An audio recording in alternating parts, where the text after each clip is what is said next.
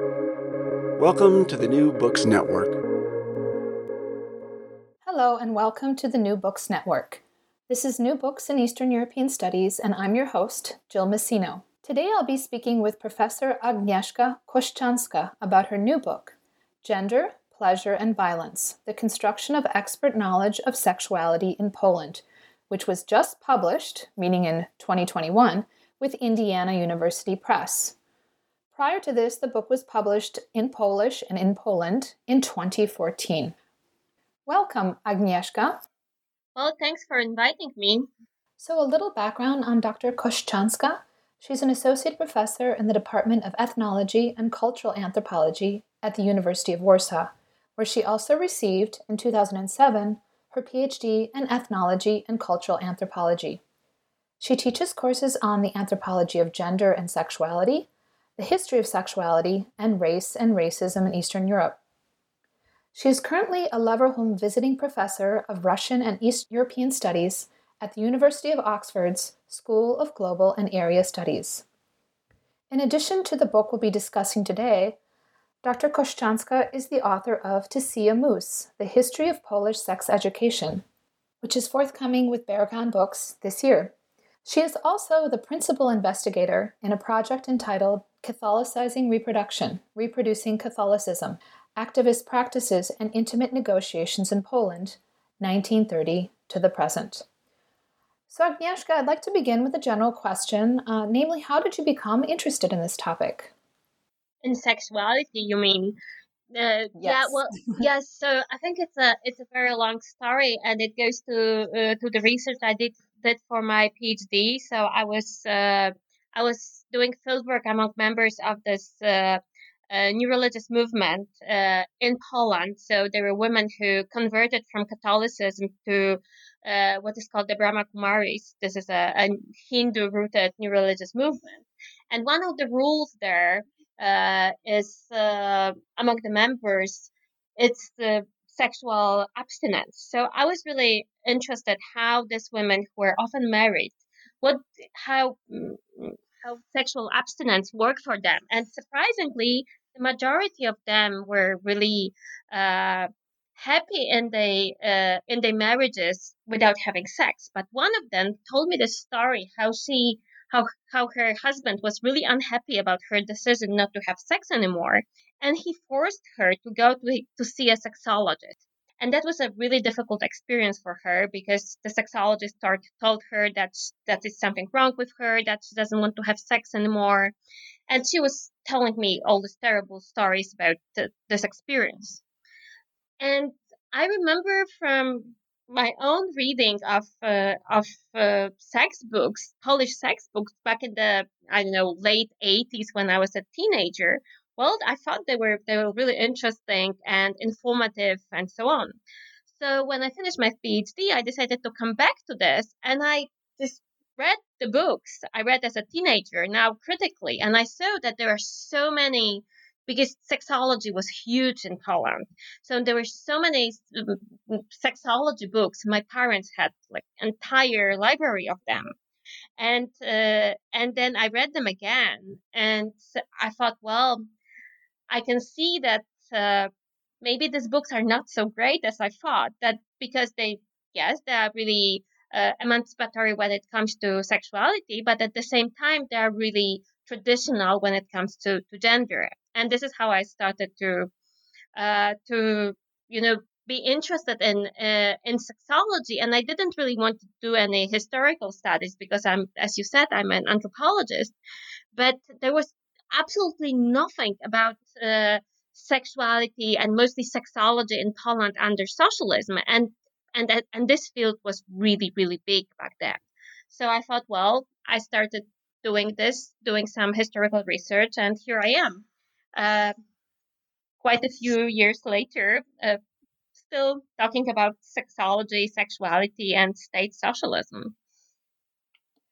Well, I mean, there's certainly a lot to talk about, and it's a really exciting field, especially with respect to the Eastern Bloc during the Cold War. And as I was reading your book, I was thinking quite a lot about Romania because I've studied sexuality in that context, and even though it's typically associated with conservatism, I found sex manuals similar to the ones you referenced. So when reading your book, I did certainly find some parallels, but we'll get to those details later.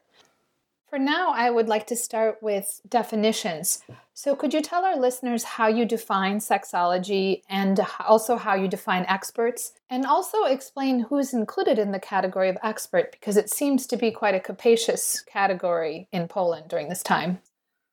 Also, sexology I define as it is defined in Eastern Europe as a scientific study of sex, and I think differently to the US, for instance, sexology in countries like Poland is broader because it covers not only science of sex but also sex therapy and often sex education as well. So these are all experts who talk about sexuality and who study sexuality and who treat sexual dysfunctions. And these experts are doctors, medical physicians, often who are often also psychiatrists, for instance, but they are also sexologists who do not have medical education. So that would be therapists or sex educators who didn't have any medical treatment. And I think it's important to see this really broad definition of sexology as not only medical field but also uh, broader field of scientific and sometimes also humanistic interest in sexuality. Yeah, I was especially impressed by how comprehensive and interdisciplinary the sexologists were. And I actually have a more detailed question for that for when we move on to the particular sections of the book. But before we do so, I would like to ask you about the sources you've used in this book, so the interviews you conducted, and also the nature of the participant observations. Yeah, so I start for me as not a historian. It was really important. So when I started my research, I started to talk to people, uh, talk to experts, and I also took all sorts of classes for future experts, and I also attended several conferences and workshops related to sexology or more broadly or all forms of sexual knowledge. And I was so for me, participant observation in all those spaces was really important because it showed me uh, what's important and for people in the field. So it's not that I was doing only archival work in which I saw that there were certain names that are the most important names, but but I start to uh, in anthropology we often, or in more broadly in social sciences, we often talk about snowballing. On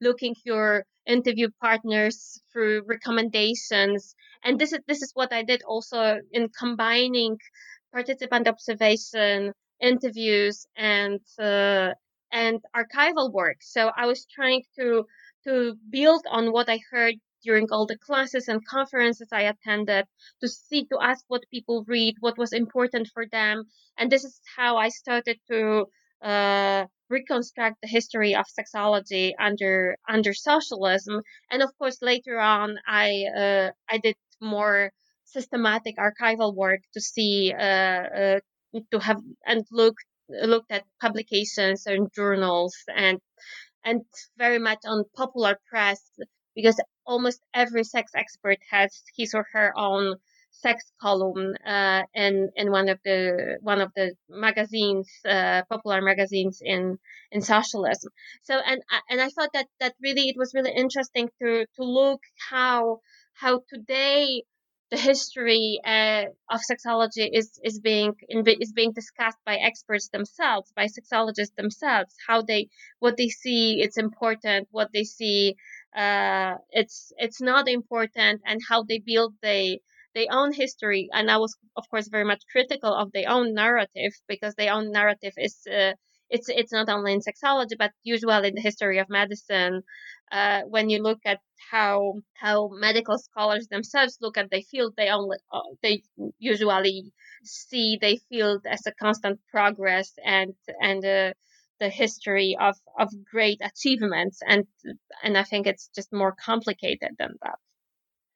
Yeah, I mean, I have to say, as a scholar who draws heavily on qualitative research, so I conduct interviews as well, and as a scholar of everyday life under socialism and post-socialism, that obviously also looks at how discourses are constructed from the top and then disseminated, and then kind of how they're received by individuals. I really appreciated your approach, and it really resonated with me. So it's such a rich study as a result of this multi-level analysis of sources. So it's quite an achievement, I have to say.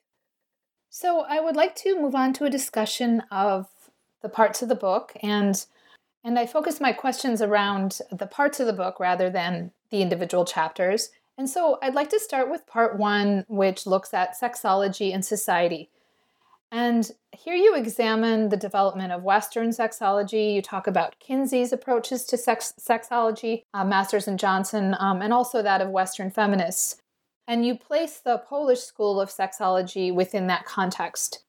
So could you tell us in what ways the Polish approach to sexology is similar but also different from those of Western sexologists? And then could you also discuss how cultural, social, economic, ideological contexts matter in this case? So how especially, and I'm thinking obviously the ideological and economic context, right? So liberal democracy, capitalist system versus a communist and socialist one. How does that influence how these sexologists approach sexology? So Polish sexologists were well aware of what's going on in the West, especially in the US. So contrary to what we tend to think that during the Cold War there were no exchanges between the East and the West. Uh, Scholars could easily, maybe not that easily, but they could travel to international conferences, they could order books, and they could, and there were also a lot of contacts organized via Planned Parenthood networks. So there was a lot of exchanges, and for instance, Masters and Johnson work was translated into Polish and published in Poland just a few years after its original publication. So Polish experts and Polish sexologists were aware of both Kinsey's work and Masters and Johnson work, and they quoted this work, and they thought it was important and interesting. But at the same time, they were critical of especially Masters and Johnson because of the decon decontextualization of sex. So for Masters and Johnson, sexuality is really much within the body. So how they did the research, I'm sure that that everybody heard about them, especially after the Masters of Sex show. But they just put volunteers in the lab and ask them to have sex or to masturbate and measure their bodily reactions. And Polish sexologists thought that this approach just doesn't really explain everything, because according to them, sexuality is very much contextualized, and it's very much about not only about the body but also about culture, society, politics, economy, ideology, religion, everything. Sexuality is about everything. So this kind of thinking, it's very much how we think about sexuality today in a feminist context. So you cannot talk about sexuality within placing without placing it in a broader social, cultural, and political context, because this is what constructs how people experience sex. So in this sense, that was a really interesting approach they developed, and and uh, and I think we could argue that this very specific approach was also it also that was ideologically dependent. That was this kind of approach which developed away from market economy, for instance. So they didn't have to be worried about funding because they were state funded, and the state could hire not only medical doctors but also psychologists, or the state cover things like inviting an art historian who would talk about sexuality and art in the history. So and many of people I talked to, many Polish sex experts of older generation, were telling me how they met with their colleagues in the U.S., and how these colleagues, medical doctors, sexologists in the U.S., were telling them how they are dependent on the business and the funding, so that they couldn't hire an art historian, or they couldn't hire an anthropologist. Sorry, they couldn't hire an anthropologist or an art historian or a religious scholar to help them understand sexuality, because the only people who got funding, this were the people uh, who who could write prescription and so on. So I think that this very specific way of doing sex research was also uh, dependent on general general economic system and general ideological settings. So I hope that. So, Sorry, go yeah, I ahead. mean, that's excellent. Did you have more? Sorry. No. I just. Yeah, I mean, the approach in Poland is surprisingly progressive. And I especially think of it in the context of a heavily Catholic country, right? Where the church doesn't have as much sway, but certainly it still has some. And so maybe you could just address that briefly. Well, one of the reasons I wrote this book as I wrote it is just to uh, go against this very strong assumption that everything that's going on in Poland about is related to Catholicism, and I think it's just such an oversimplification. It's just really oversimplified view, and yes, of course, the Catholic Church it's a really influential institution in Poland. And especially in the 1970s and 80s, there's a huge influence of the Catholic Church on various spaces of social life.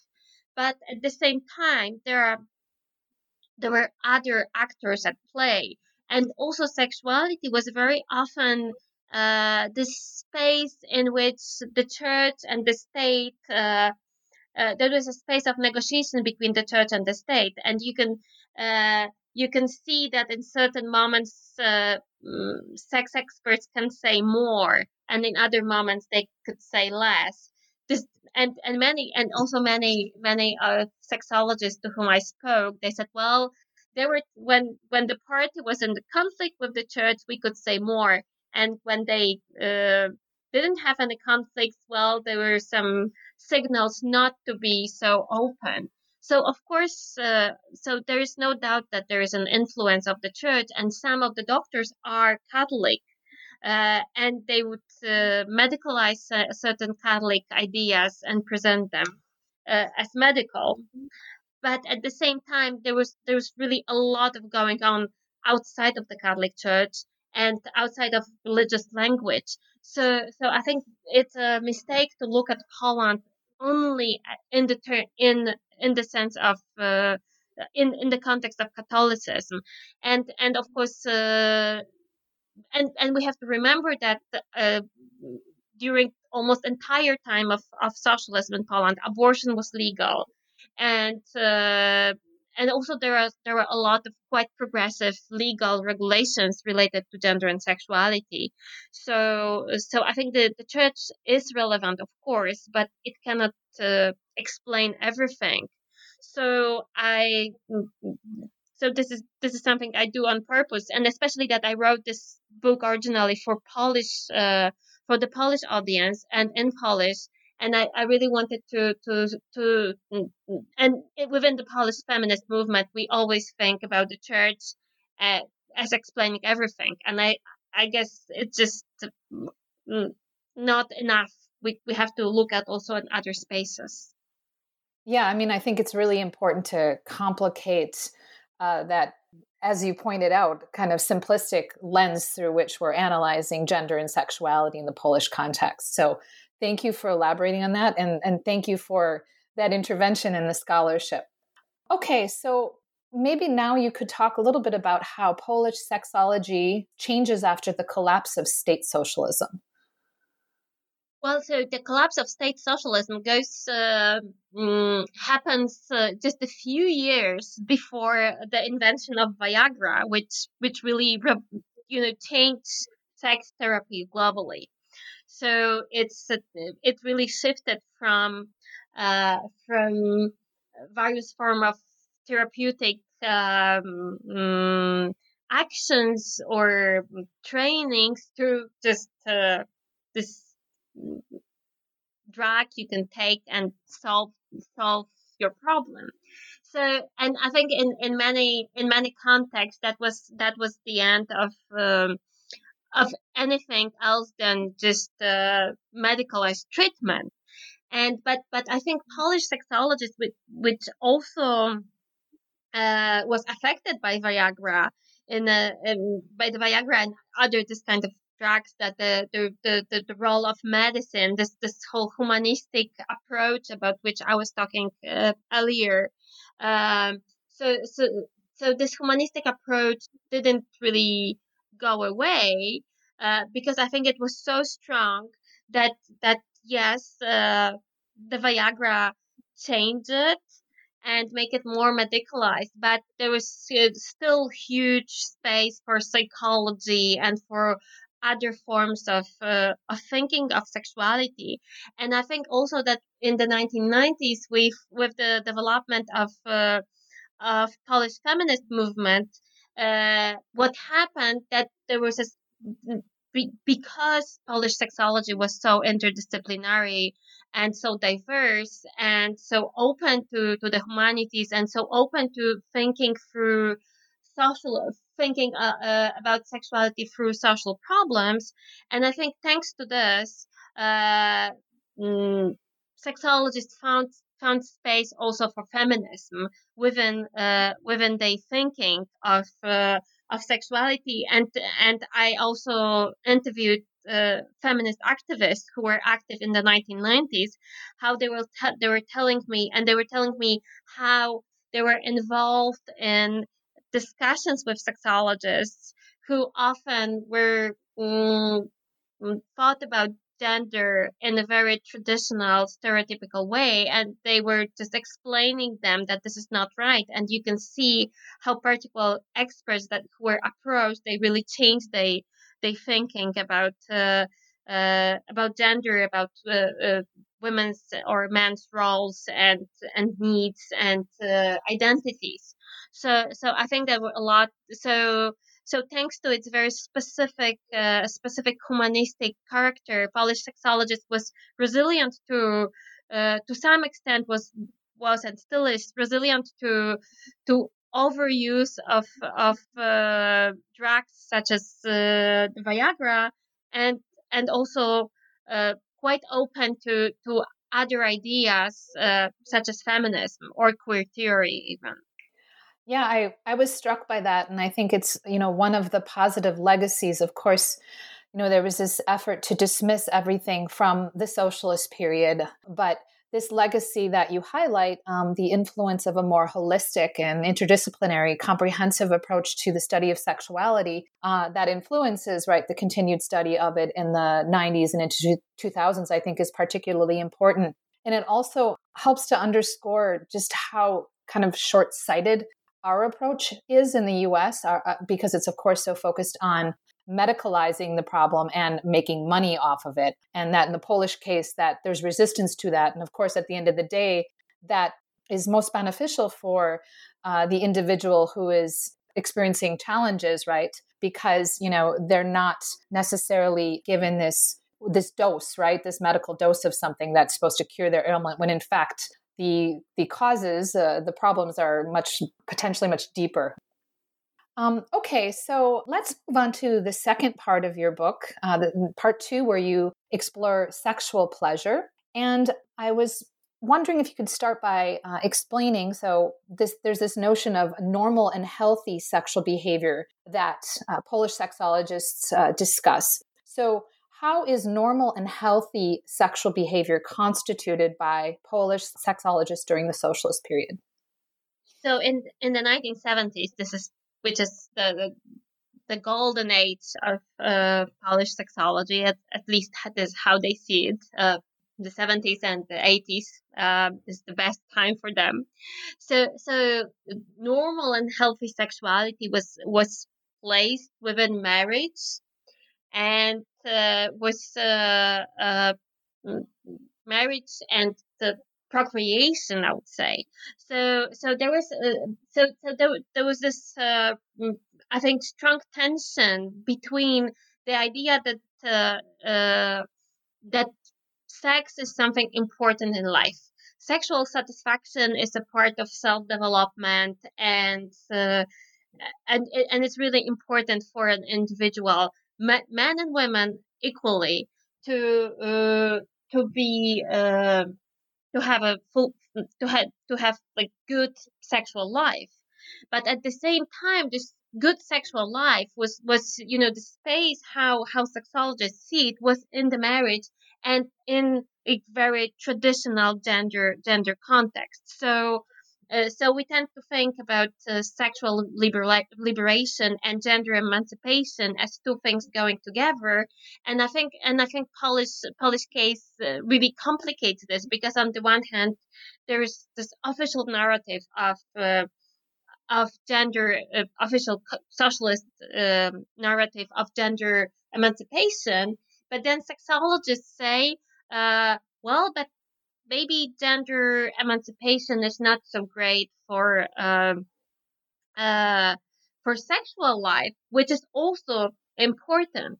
So I think that there are a lot of tensions, and in a way, I see it as a response, because sexologists also got a lot of letters from their readers, from women, for instance, complaining how tired they are, that they don't have any energy for sex because they work at home, they work they work in the household and outside the household. So they go to work, and they later they come back, they take care of children and clean and cook and so on, and this is so many hours that they just don't have any energy for sex. And in reply to this kind of concern, sexologists would say, well, how about having half part-time job instead of full-time job? So they were really stressing that maybe women should be women and men should be men, and then sex life will be better. But at the same time saying, well, but women's emancipation, that's an important thing. So here again, things are way more complicated than we might tend to think. And at the same time, sexology manuals gave a lot of advice how to achieve good sex life. So, for instance, the Art of Love, Sztuka Kochania by Michalina Wisłocka was this most popular Polish sex book, which sold, this is estimated, in sold 7 million copies. So it was like in every Polish household. So and she has 30 pages of discussion of orgasm and sexual positions, and caused a lot of controversies, but everybody was buying the book. Yeah, what I found particularly striking is that here these Polish sexologists are writing in a socialist state under which women and men are equal, right? Equal in all spheres under the Constitution. Yet you see this kind of traditional aspect to their approach of sexuality, at least by some of them, right? That this notion that, well, rather than suggesting that men help around the house so women are not so tired and so that they can have, more enthusiasm for an active sex life. The solution, according to them, is that women just work less. Yes, and of course, sometimes they suggested that men should help around the house, but that was only very. It didn't happen that often to suggest that.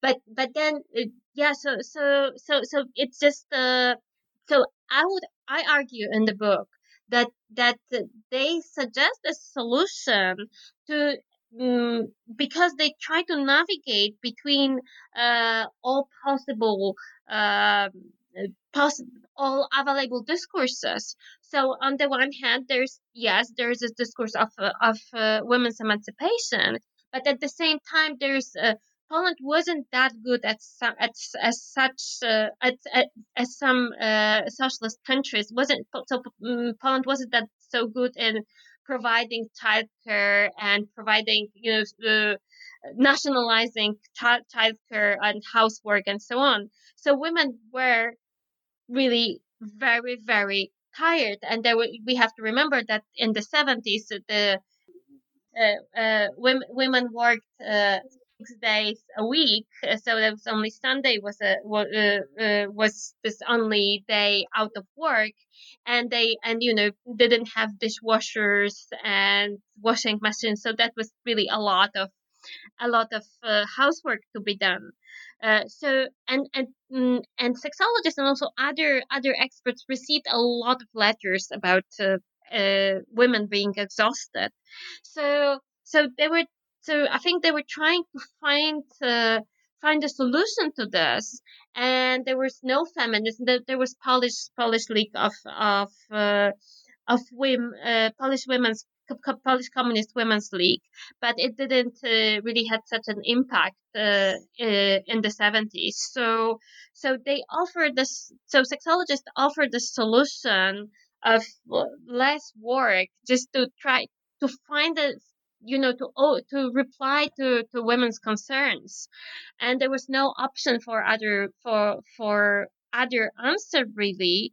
But then when feminists appeared in the late 80s or early 1990s, that was one of the spaces where in which feminists intervene and try to convince sexologists that maybe gender roles could be within marriage could be organized differently, and they agreed at some point. Yeah, I mean, I find it fascinating, and I'm thinking a lot of the Romanian context, and I'm not going to talk about that because I want to focus on your book, obviously. But I did want to ask about sexual pleasure and who is responsible for it, because you talk about that also in this part of the book. So who is responsible for women's sexual pleasure, for men's sexual pleasure?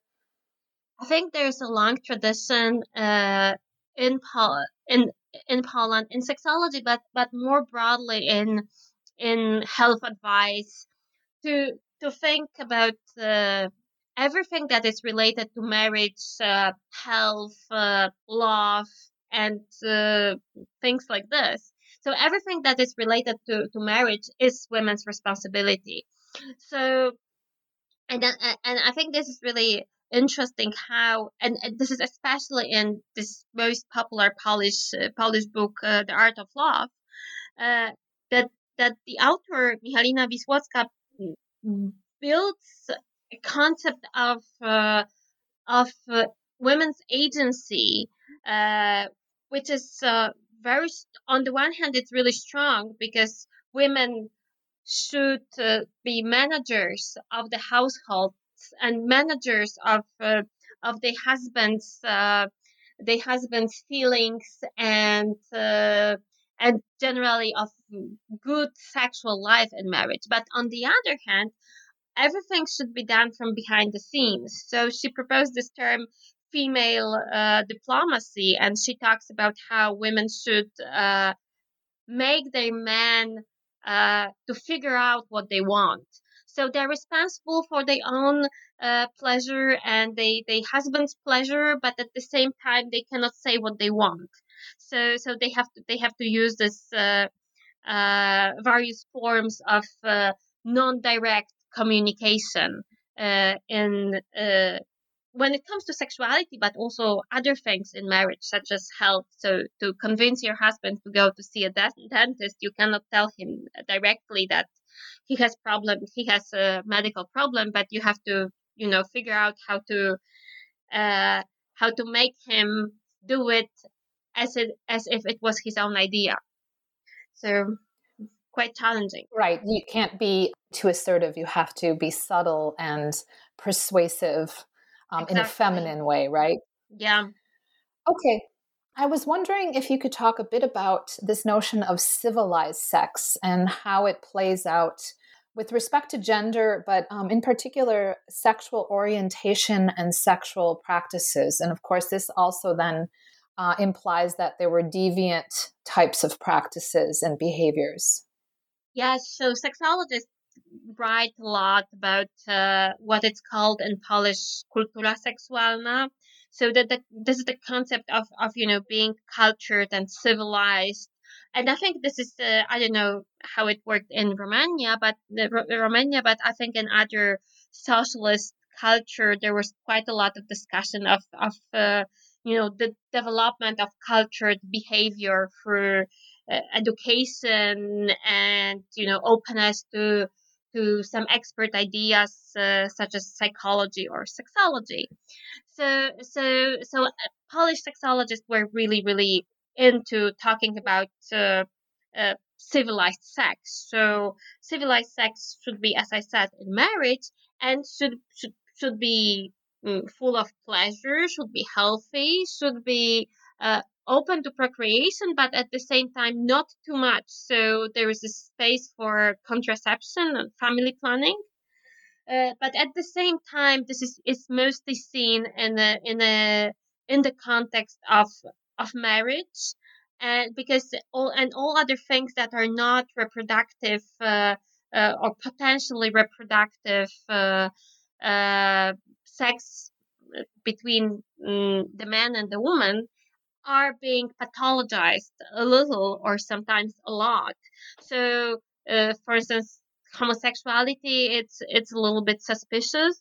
But of course, if it happens in the context of a stable homosexual relation, it's better than if it's outside of it.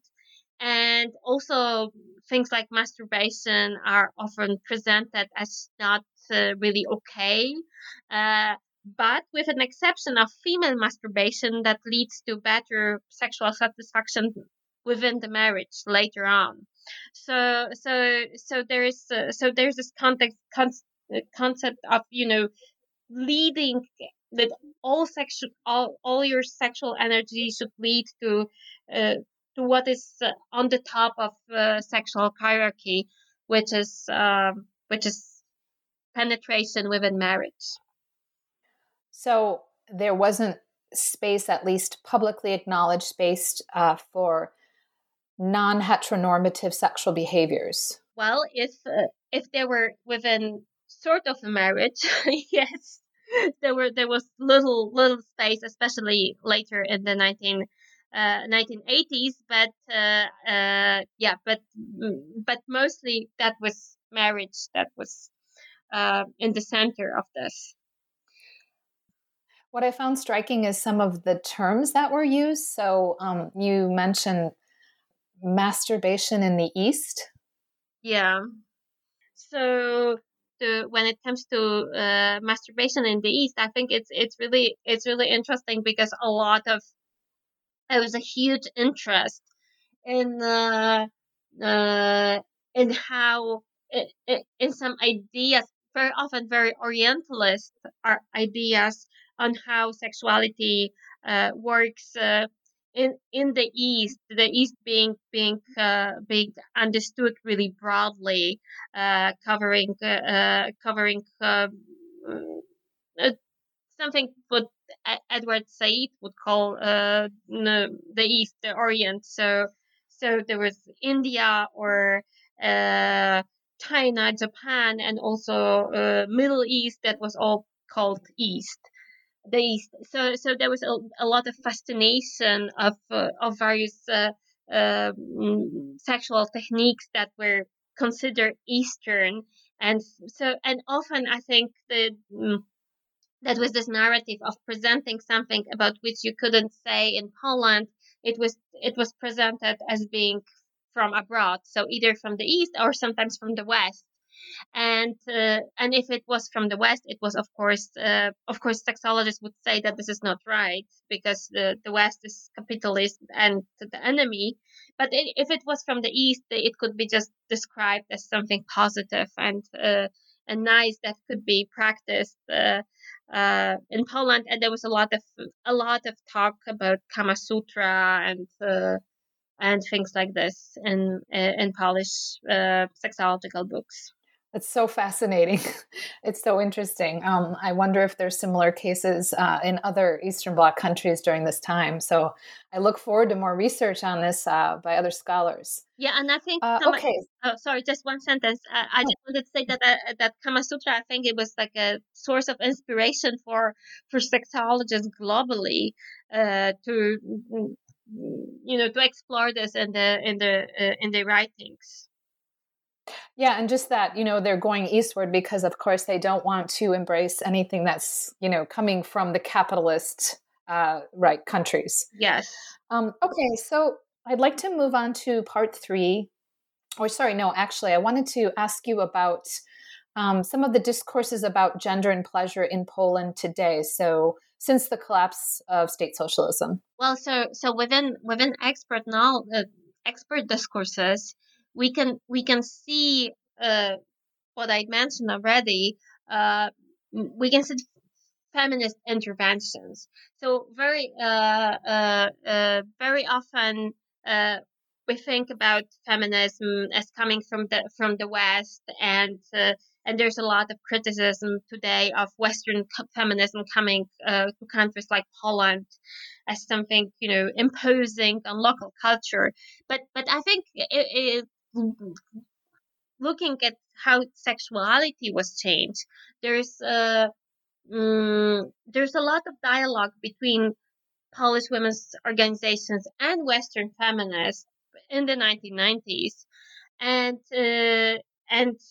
there's a lot of feminist intervention in the discourse, in the expert discourse of sexuality. And you can see that under the influence of feminists and both activists and feminist sexologists, Polish sexologists start to talk about gender and pleasure in a slightly different way, and the idea that men could do some housework is more and more acceptable.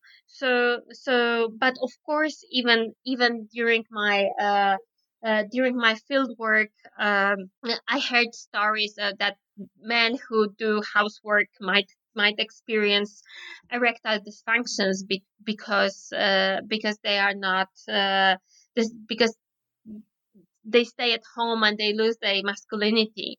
So of course it's not that it changed overnight, but I think we can observe a lot of feminist intervention into the discourse of sexuality, and there's more and more strong feminist voices in this space. So I think there is a when we look at sexuality and reproduction and transition from socialism to post-socialism, all these changes are not so obvious because on the one hand, women lose the right to abortion, and there is a huge unemployment among women, and there are a lot of rights that women enjoyed during socialism that are lost. But at the same time, as there is more space for public debate and more space for deliberation and more space for transnational exchanges, I think Polish feminist movement really develops very well in the 1990s, and there's really uh, very when I talked to feminist active back then, uh, I really saw how intentional their actions were, how they approach sexologists and well telling them about what they think about the work, and how this work should be reformed. And I think this is something that happened. Great, thank you. Okay, let's move on to part 3, which deals with sexual violence. Could you tell us how rape was defined, legislated, and prosecuted under socialism? And then maybe as you're doing this, talk about some of the stereotypes about women's and men's sexuality that affected the prosecution of sexual violence, so cases regarding sexual violence. Yeah, so I think the example of sexual violence under state socialism, it's a very good example how the law and the legal practice, the law as it's written, and legal practices are not necessarily the same. Because on the one hand, so in Polish law, there's a long tradition of defining rape as broadly as possible.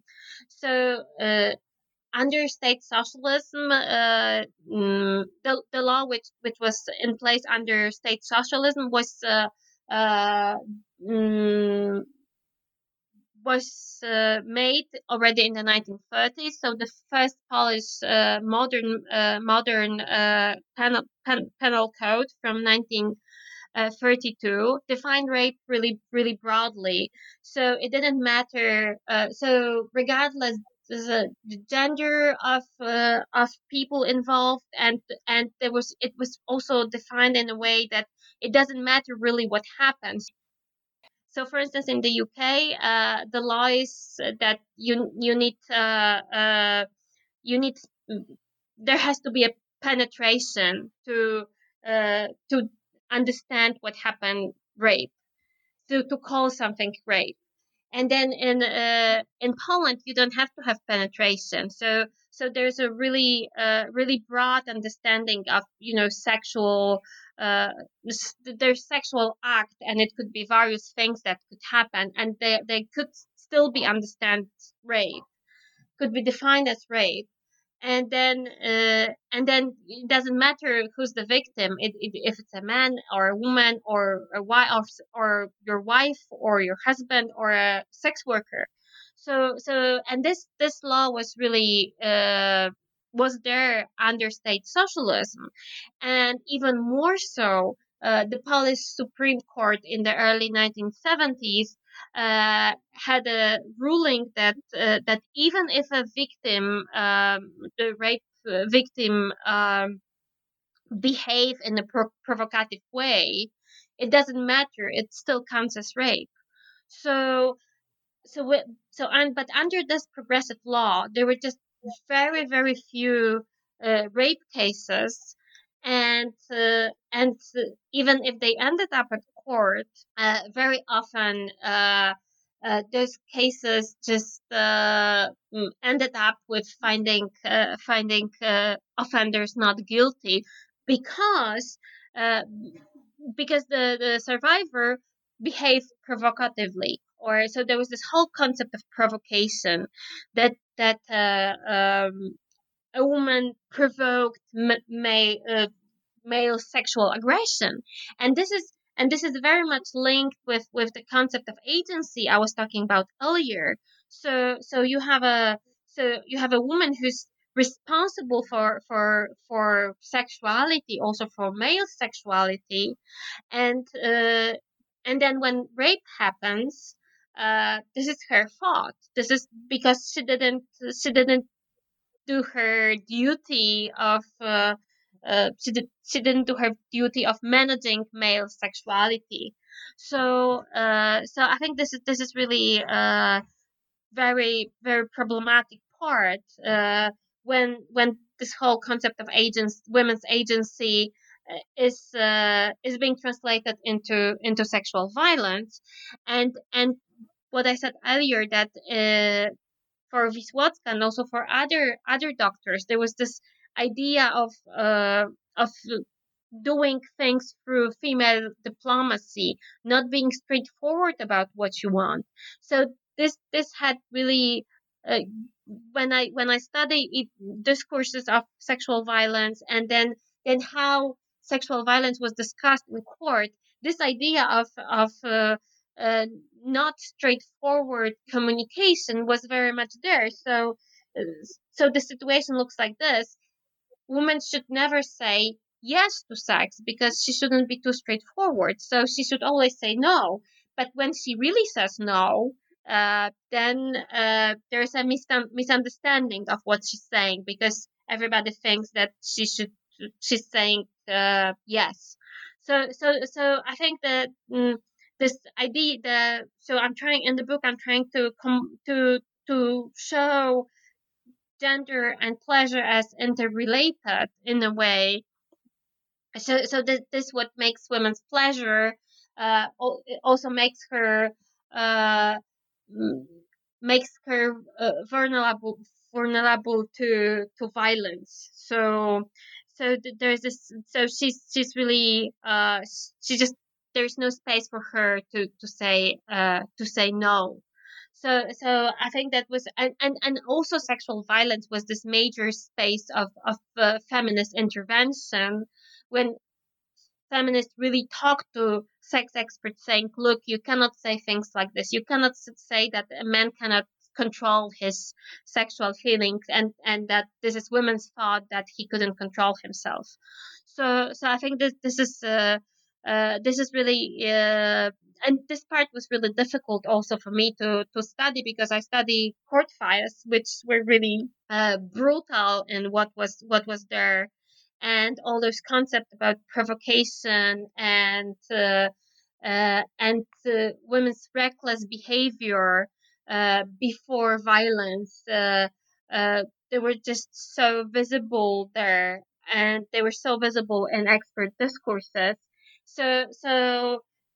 So it didn't matter that Poland had such progressive law, when the discourse of sexual violence was just so victim blaming, and you need feminist movement to really change this. Yeah, I mean, I think it's interesting because we're talking about a state that's based on women's emancipation, right? And then you have this form of legislation from the interwar period that is seemingly progressive, and it's designed to protect women, but yet you have these very patriarchal notions about women's sexuality, about how they have to behave in a proper way. And then in these court cases in particular, how the defendants are mobilizing so much about the victim's background, right? That, well, they had sex before, or they were walking at night, or that they had this, reputation for promiscuity, et cetera, et cetera. And of course, or that they were dressed provocatively, right? And these are things that are also,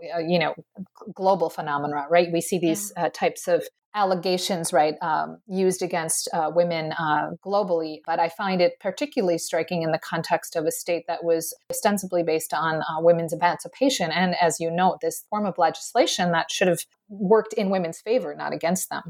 Yeah, definitely. And then we should also stress that that the legislation from the 1930s was repeated and made even more progressive in the 69, when the communist penal code was introduced. And in this new law from 69, rape was not even defined as a sexual crime. It was defined as a crime against freedom.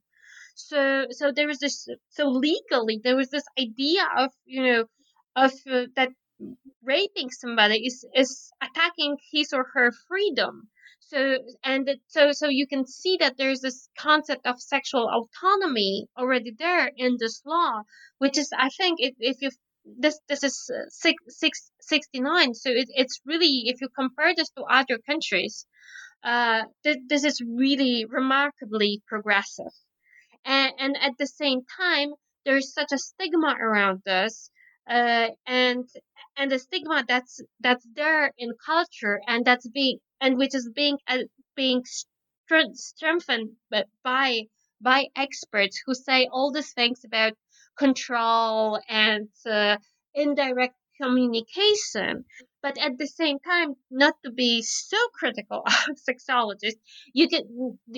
I should also add that sometimes they blame the victims, but sometimes they also talk about how brutal rape is, and there were sexologists who first talk about things like rape in marriage. So the same experts who would be so critical of women's behavior, they would also say that there is this thing as rape in marriage, and it happens not only in some kind of um, working class among working class drunk as you usually imagine, as these things are usually imagined and were imagined in Poland, but it also happened among members of the urban elites and so on.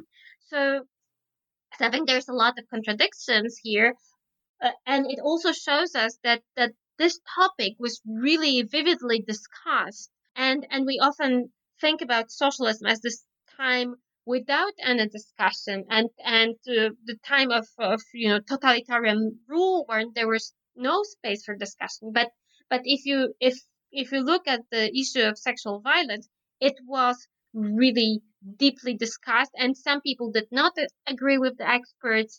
And I think that, and also experts look at various, so as in relation to other issues, also here experts looks at other dimensions of sexual violence, social or cultural or political, and so there's really a lot of discussion around this. And I think that when there's a strong feminist voice, which appears in Poland in the 1990s, then experts really change, and they incorporate this. I mean, those old experts, as I call them, sexologists, they incorporate certain feminist ideas and change the discourse, at least partly. So to say something optimistic. Yeah, I mean, I was struck by how significant the feminist perspective, particularly their expertise, the expertise of feminist sexologists, was in these court cases after the 90s. But then, of course, there was also the issue of these older judges and law enforcement that are very much continuing to adhere to these patriarchal ideas about women's sexuality. And obviously that's true of the socialist period, but it continues into the post-socialist period. In any case, I feel like in general, this discussion very much underscores also those tensions under socialism, where you have this supposedly, progressive gender policies and progressive state with respect to women's rights, but then that there's also tradition and cultural mores which then undermine some of this, right? And in a way are anti-women, very, very anti-women. Okay, so I was wondering if you could talk about your book within the context of other scholarship on sexuality in the Eastern Bloc. So maybe as you do this, also recommend similar books on the topic to our listeners. Well, I think that the topic really became popular. As I told you, when I first thought about this, there was nothing about sexology in Poland, and not so much in Eastern Europe. Now there's a lot of new, really interesting work, and the topic became really visible globally after Kristen Gotzi short article in the New York Times, why women had better sex under socialism. So I think now we have a really interesting work and interesting discussion around this. And of course, if I to recommend a book, that would be Katarzyna Liszkova book on Czechoslovakia, on sexology in Czechoslovakia, sexual liberation, socialist style, and I think it's really interesting to have a look at Polish and Czechoslovak sexologists, because they are, in many ways they are similar, and there were a lot of exchanges between the two contexts, but they are also different. But also these similarities can also show us a lot. So, for instance, in the beginning, you asked about the church. So of course, you can explain a lot of what was going on in Poland through the church. But if you combine it with Czechoslovakia, if you compare it with Czechoslovakia, which is such a secular country, way more secular than Poland, one of the most secular countries ever, then you can see there's so especially in the 70s, all those ideas about traditional family and proper gender roles as a key to good sex, that they're just so similar. And there is the Catholic Church in Poland, and there is no church at all in Czechoslovakia. And the discourse of expertise is just very, very, very similar. So I think reading the two books together can also can show a lot of interesting give some interesting context to the Polish case.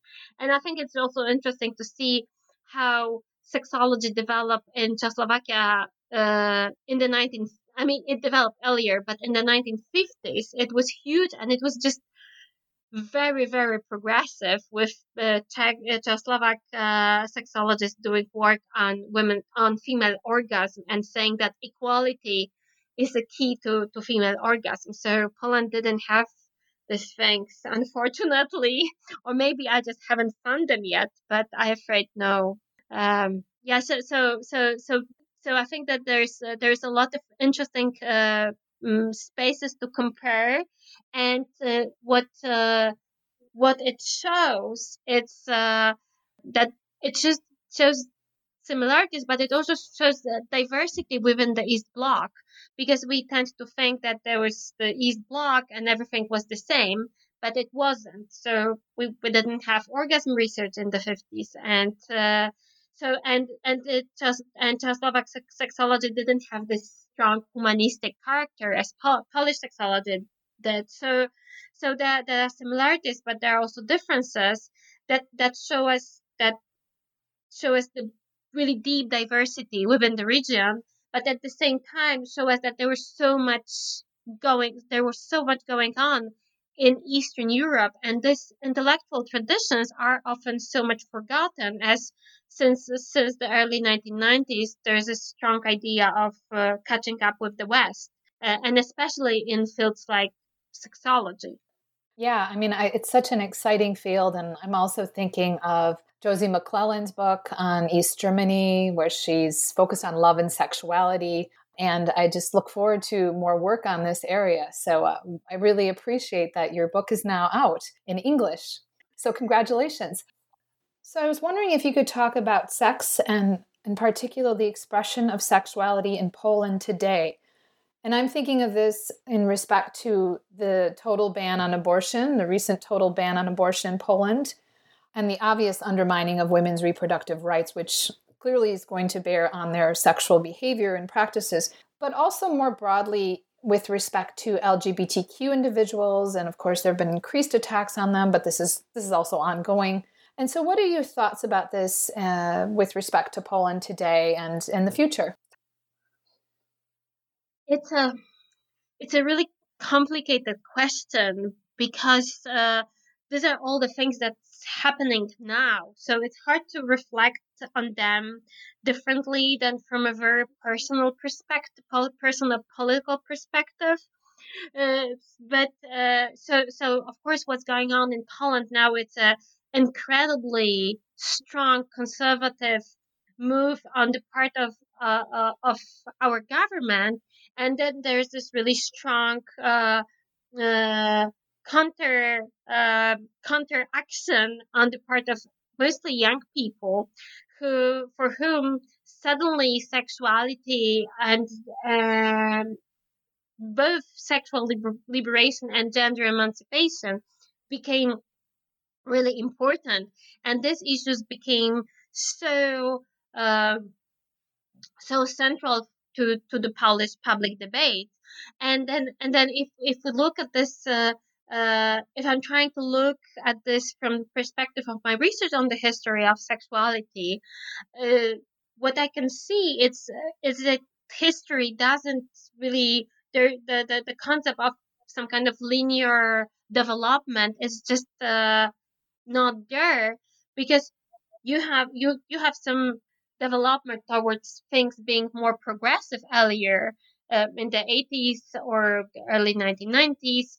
And then even when I was finishing research for my book in the early in the 10 20 2012, then the the situation looked different. But if you look at this now, we have such a backlash against all uh, uh, the achievements of Polish feminist movement, and then of Polish Q movement. So especially on the part of um, official policies. But at the same time, I think these achievements are not lost, because there are so many young people fighting for gender equality, for sexual rights, and for reproductive rights, that I think that I'm at least a little bit optimistic about the future.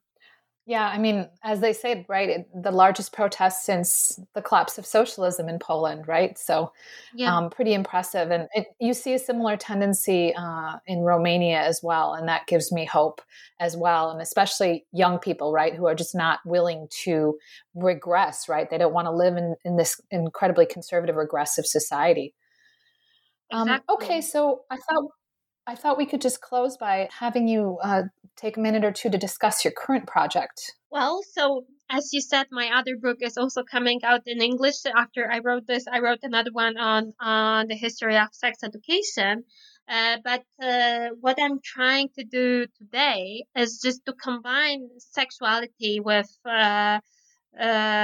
thinking about race and ethnicity. So my thinking about this started during the so-called refugee crisis in Europe, when Polish public discourse was just so much into this concept of uh,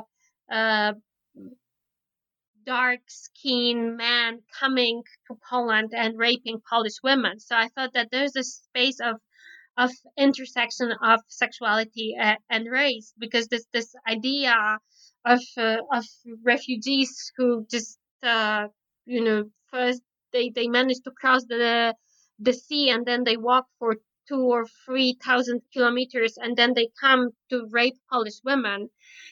This was just, I thought it was just so absurd, but at the same time, it was really discussed very seriously within the Polish media, not only right wing media, but also a little bit to the center.